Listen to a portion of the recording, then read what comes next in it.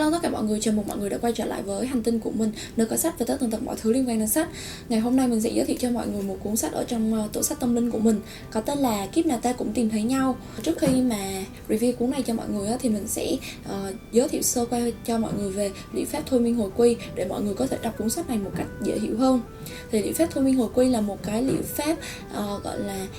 chữa bệnh bằng cách hồi quy, tìm về những cái ký ức từ tiền kiếp. Nó là một cái liệu pháp đã được công nhận bởi y học hiện đại. Nó có tác dụng là chữa lành những cái tổn thương từ trong quá khứ, những cái nỗi sợ mà bản thân mình không thể nào giải thích được, nhưng mà mình có cảm giác là mình nghĩ là nó đến từ ký ức từ tiền kiếp hoặc là những cái điều xảy ra trong quá khứ. Người tham gia trải nghiệm thôi miên hồi quy sẽ được cho là thấy những cái ký ức từ tiền kiếp và những cái cảm xúc, những cái điều mà họ trải qua từ kiếp trước bằng một hành trình vượt thời gian dưới sự chỉ dẫn của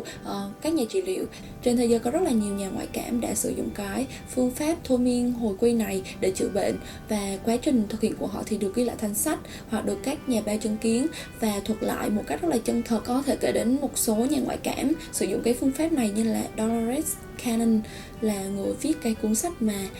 Ba làn sóng tình nguyện và Trái đất mới, hay là Karen Ponan, và tác giả của cuốn sách này nữa là Weiss. Trước khi mà viết cái cuốn sách Kiếp nào ta cũng tìm thấy nhau á, thì tác giả Weiss có viết hai cuốn nữa, là một là cuốn Ám ảnh từ kiếp trước và hai là cuốn Đi qua thời gian để chữa lành. Thì cái cuốn đầu tiên á, cuốn Ám ảnh từ kiếp trước, là kể về một cô trẻ thực hiện cái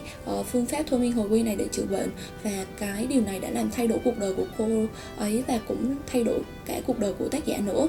Cuốn thứ hai là cuốn Đi qua thời gian để chữa lành, thì nó là những cái ghi chép, những cái mô tả của tác giả về những gì mà ông học được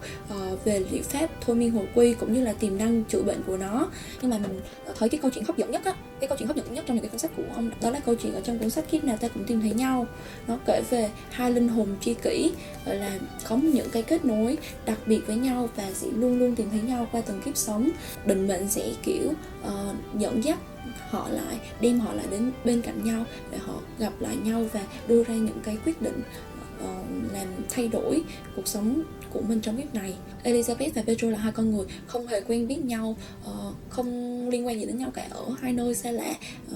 không có liên quan gì hết, nhưng mà hai người này đều tìm đến bác sĩ Weiss để mà thực hiện liệu pháp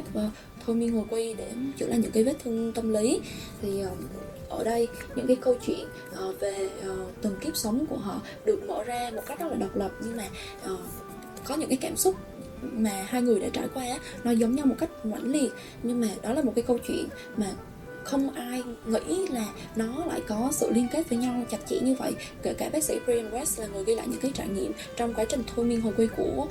Elizabeth và Pedro, thì cũng không, ban đầu ông cũng không phát hiện ra được cái điểm giống nhau này qua từng kiếp sống của họ. Và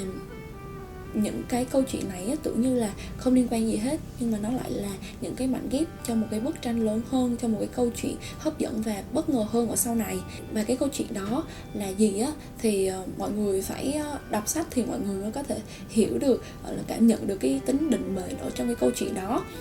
Kiểu như là có bao giờ mọi người trải qua cái cảm giác như thế này, đó là wow, đẹp quá à. Nhưng mà sao cái cảnh này nó quen quen nhỉ? Mình đã đến nơi này trước đây chưa ta?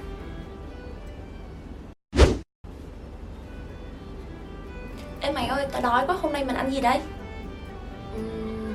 Tao ăn gì cũng được hết. Sao cái câu này nghe quen quen ấy nhỉ? Đó gọi là cảm giác déjà vu, mà dịch ra là một cái cảm giác thân thuộc á. Thì tương tự mọi người cũng sẽ có cảm giác như vậy, sẽ nhận ra được companion soulmate là bạn đồng hành của mình á, qua những cái cảm giác rất là gần gũi thân thuộc, qua những cái giấc mơ, những cái ký hiệu thông điệp, rồi những cái điều nó rất là kiểu giống như là chỉ cần nhìn một ánh nhìn thôi là mình sẽ nhận ra được người đó. Mặc dù là hình dáng của họ có khác đi, nhưng mà kiểu như là trái tim mình sẽ nhận ra được đó chính là người mà mình đang tìm kiếm bấy lâu nay như vậy ạ. Thì ai cũng sẽ có những người đặc biệt như vậy trong cuộc đời mình, và họ sẽ vượt qua không gian thời gian để quay lại bên mình trong từng kiếp sống. Và rồi bạn sẽ nhận ra họ, mặc dù họ có khác biệt về ngoại hình, nhưng mà bạn cũng sẽ nhận ra họ bằng trái tim mình, và bạn biết là mình sẽ không cô đơn trong cuộc đời này. Về tác giả và cuốn sách á, thì khi mà mình đọc xong á, mình cảm giác á, đây giống như là một sự kết hợp thật là tuyệt vời giữa y học và văn học, và mình không có cảm giác như là một cái cuốn sách khô khan gì cả. Mặc dù á, nó là một cuốn sách viết về cái quá trình gọi là trị liệu tâm lý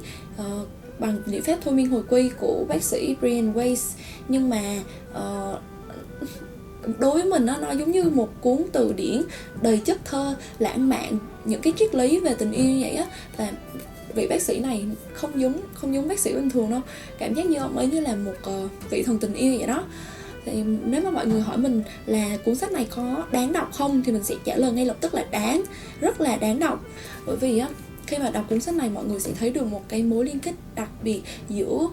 thế giới thực tại và thế giới tâm hồn, và cảm nhận là tình yêu không chỉ đẹp ở cái thế giới vật chất mà nó còn đẹp ở thế giới tâm hồn, thế giới linh hồn ở bên trong của mình nữa. Đọc cuốn sách này mọi người cũng sẽ thấy được cách mà những nhân vật ở trong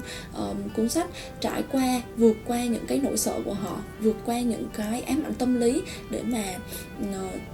sống một cuộc sống vui vẻ và hạnh phúc hơn. Mọi người sẽ thấy rất là nhiều các yếu tố bất ngờ và đầy tính định mệnh ở trong cuốn sách. Rồi đọc xong ấy thì mọi người sẽ thấy là giống như là mọi chuyện xảy ra đều có lý do của nó ấy. Chúng ta không thể cưỡng cầu mọi việc được, mà hãy cứ để mọi việc xảy ra một cách tự nhiên, giống kiểu chuyện gì đến nó sẽ đến. Có một điều mà mình muốn nói trước khi kết thúc video này, đó là bạn nào đang xem video này và gọi là đang ế, đang độc thân và chưa tìm được một nửa của mình, thì các bạn cũng đừng có lo lắng quá, cứ thoải mái, hạnh phúc và làm những cái điều mình yêu thích. Tại vì giống như là độc thân cũng là một loại thành công ấy, không ai quản, mình làm gì cũng được, mình thích làm gì thì mình làm nấy, cũng không có cần phải lo nghĩ về những cái vấn đề liên quan bla bla bla các kiểu. Định mệnh rồi sẽ sắp đặt cho chúng ta một người mà chúng ta sẽ cảm thấy an toàn, tin cậy khi mà ở bên cạnh nhau và cùng nhau gọi là khám phá sự tươi đẹp của thế giới này. Nên là không cần phải gì đó quá lo lắng cả, cứ bình tĩnh mà vui sống thôi. Và đó cũng là thông điệp mà mình muốn nhắn nhủ đến tất cả mọi người. Trước khi kết thúc video này, cảm ơn tất cả mọi người đã like và subscribe ủng hộ cho channel của mình, và hẹn gặp lại mọi người vào những video tiếp theo. Bye bye.